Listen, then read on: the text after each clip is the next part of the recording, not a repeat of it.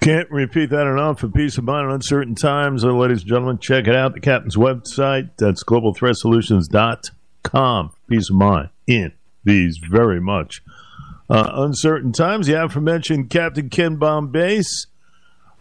Cap, welcome.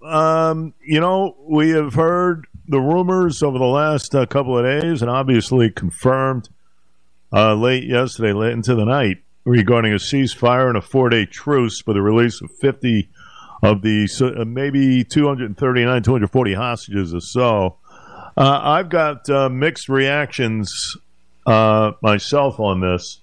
What do you think of all this? Welcome. Yeah. Morning, Jay. So last night, basically, they announced that they're going to do this 4-day truce.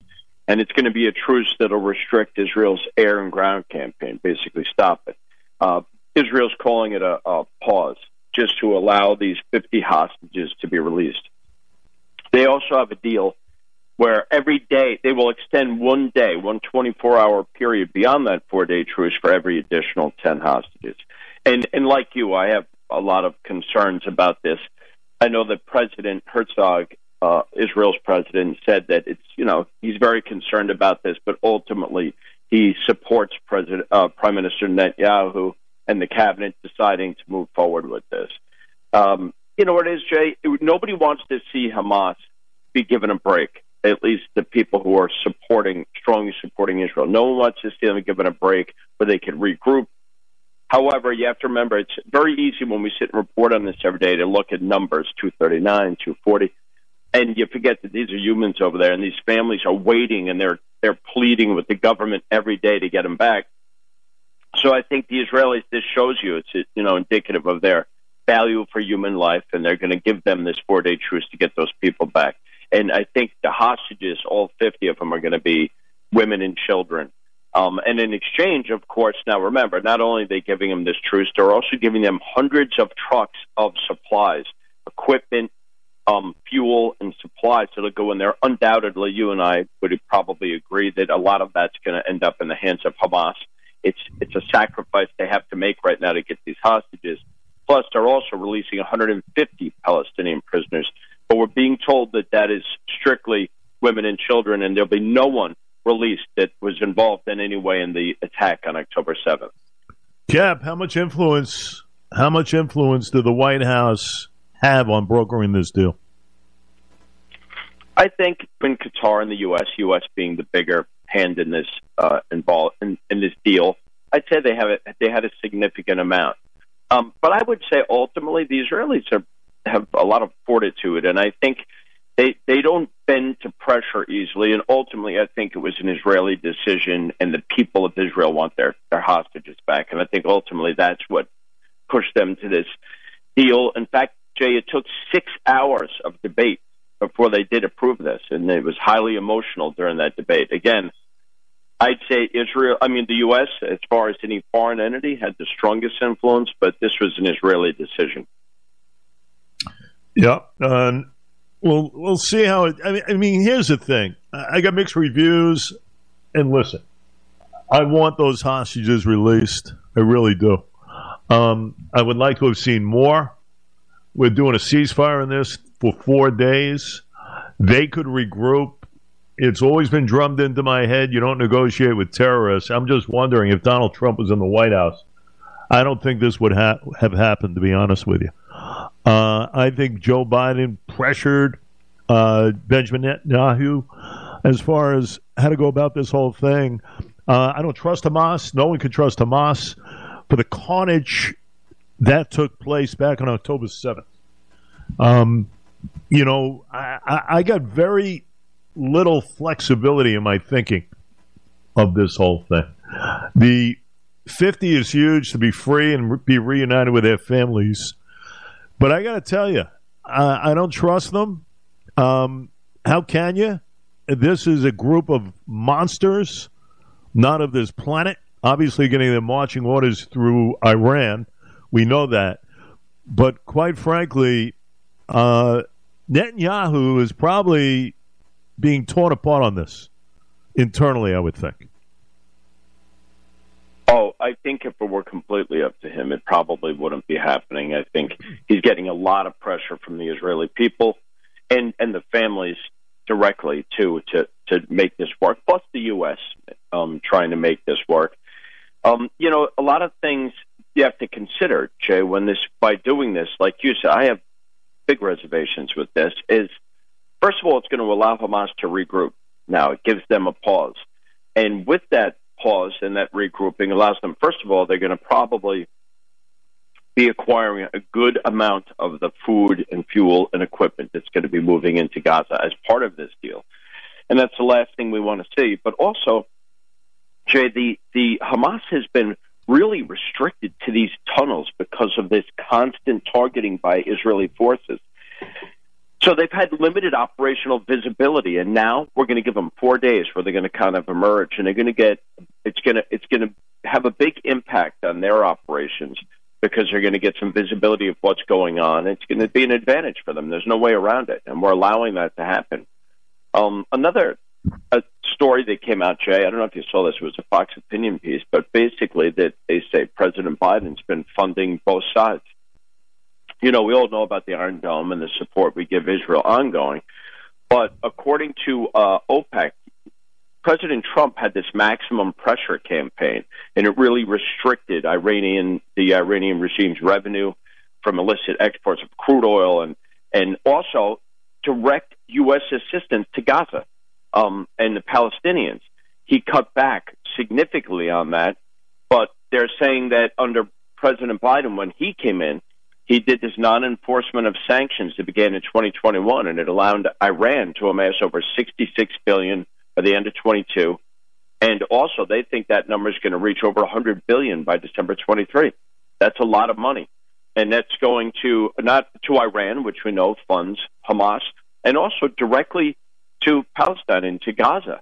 And that, there's no way around it. We know that Hamas acquired much of that money that came in there, and they're using that money and used that money to launch this attack on October 7th. Yeah, no question. No question about it. The captain with us, Global Threat Report. Without question. And listen, Iran continues to thrive, not only on the god-awful nuclear deal, but we know that they have significant revenue regarding oil sales. And, China reaps the benefits of that in a big way. Okay? China reaps the benefits.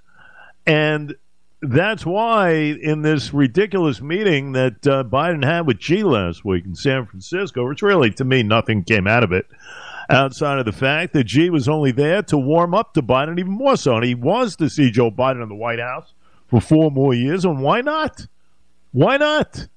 Xi knows that China has the best of the United States at this point in time. And new leadership, especially that of Donald Trump, does not bode well for Xi and China. So, in essence, that's what you have going on right now.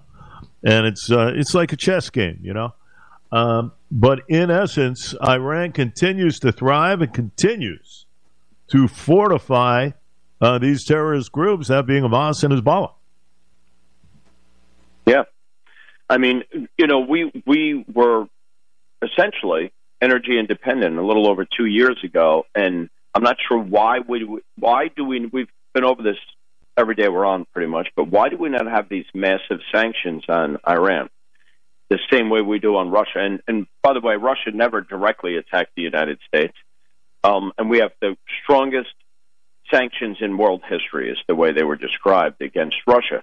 And meanwhile, Iran, Jay, since the beginning of this, has attacked us now over 66 times, through their proxy groups. Why are we not, this is childish. We know this is Iran. Everyone knows, our intelligence knows, the world knows it's Iran. Why are we not launching those devastating sanctions? I don't understand. And we lifted those, the non-enforcement of those sanctions under President Biden. That had a big impact on funding for these, they're the largest state sponsor of terror, and we see what they're doing with it. And President Biden also recently, he had an opinion piece that he put out, and in that opinion piece, he supports a two-state solution. Now, obviously, I would say I would not support a one-state solution. I'd agree with them as far as that goes, but I don't think that a two-state solution is going to work either. Because the problem is the Palestinian people, Jay, their problem isn't Israel. Their problem is their leadership. It's Hamas. That's why this happened. Yeah. And I think until that is changed, we're not going to see any difference over there. And I'll tell you, there's another part of that formula is that I don't think a lot of people want to talk about it, but I think the majority of the Palestinian people support Hamas and what they did. And that's a problem. Nobody wants to discuss that. But, I mean, what's going to come next? They're talking about possibly, I know President Biden mentions the Palestinian Authority taking over Gaza. Is it going to be any different? Are we going to see a big difference in the ideology of the Palestinian people towards Israel? Because I think right now this conflict has only strengthened. After this conflict, I think the hatred and the animosity we're going to see between Hamas and between the Palestinians and Israel, it's only going to be stronger. So I'm not sure what the answer to this is, but I'm not sure a two-state solution. That's pretty much essentially what we had was a two-state solution. And they launched an attack and went over and beheaded babies and killed people and raped women. So I'm not sure that's the answer going forward. But right now I think the only strategy is to completely destroy Hamas, disarm them, and hopefully they could come up with, I think Israel's going to have a security posture in Gaza going forward, at least in the near future. There's no way around it. I agree with you. I mean, it's the only way to do it. Now, listen, that's why, this whole thing with the ceasefire and 4-day truce and release of only 50 hostages. You want to tell me you're releasing 239 of these hostages in full? I could go along with it. 50, I'm sorry. I don't know if I would comply with it. You give a chance for this group to regroup, re-weaponize, and everything else. I'm not thrilled about it, to be honest with you. And I agree. The only way to solve this issue is to eradicate this group. I hear all these individuals on these different shows, sound off regarding the genocidal acts of Israel and everything else. Not one individual talks about the fact of Hamas using individuals as human shields, civilians over there, intertwining in these hospitals and schools and playgrounds and everything else. Nobody talks about that. Nobody talks about the 1,400 slaughtered, the music festival, 260 mowed down. I mean, nobody talks about that enough. People forget. You get the Susan Sarandons of the world who sound off, who hasn't made a good movie in 50 years, by the way. Why anyone listens to her is beyond belief. But in essence, the thing you get out of all this is that people don't know the facts. They don't know the history of what took place way back 1947. We go back all the time and talk about it. And still, though, the spewing of this venom and everything else, people are so misinformed on this. It's no wonder why we have all that's going on in the world today. Yeah, ignorance is a big part of this, Jay. If you look at the college campuses, it's embarrassing. It's embarrassing.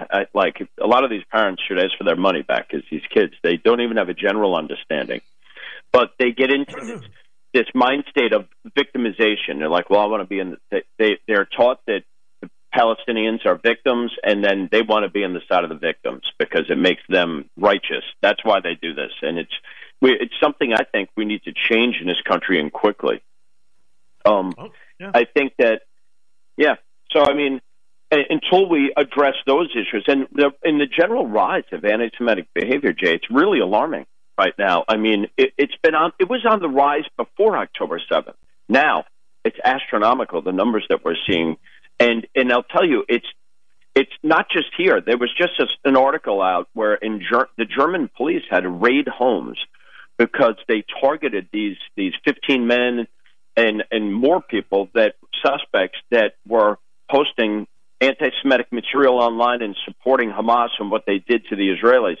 This is contagious, this type of anti-Semitism that we've seen in America. It's really alarming to me to see Americans be able to, come out of the dark. There's always been this fringe. There's people out there, groups, even neo-Nazi groups, never had a big impact on America. They've always, been in the dark. Now we have prominent people out there that are displaying anti-Semitic behavior. And it's like, when you make that popular, when you make it okay to be anti-Semitic, that's a scary thing in the United States. It is. It is tough to turn around hatred, tough to turn around ignorance. And we've got plenty of that going along here. So we'll keep an eye on things, Cap. It's supposed to happen within 24 hours as far as the release of the hostages. Women and children first. And certainly something to keep an eye on over this holiday weekend. Captain, I want you to have a great Thanksgiving. Can't thank you enough for all the great work you do with us. Thanks, Jay. You have a great Thanksgiving, too, and we'll talk soon. You got it.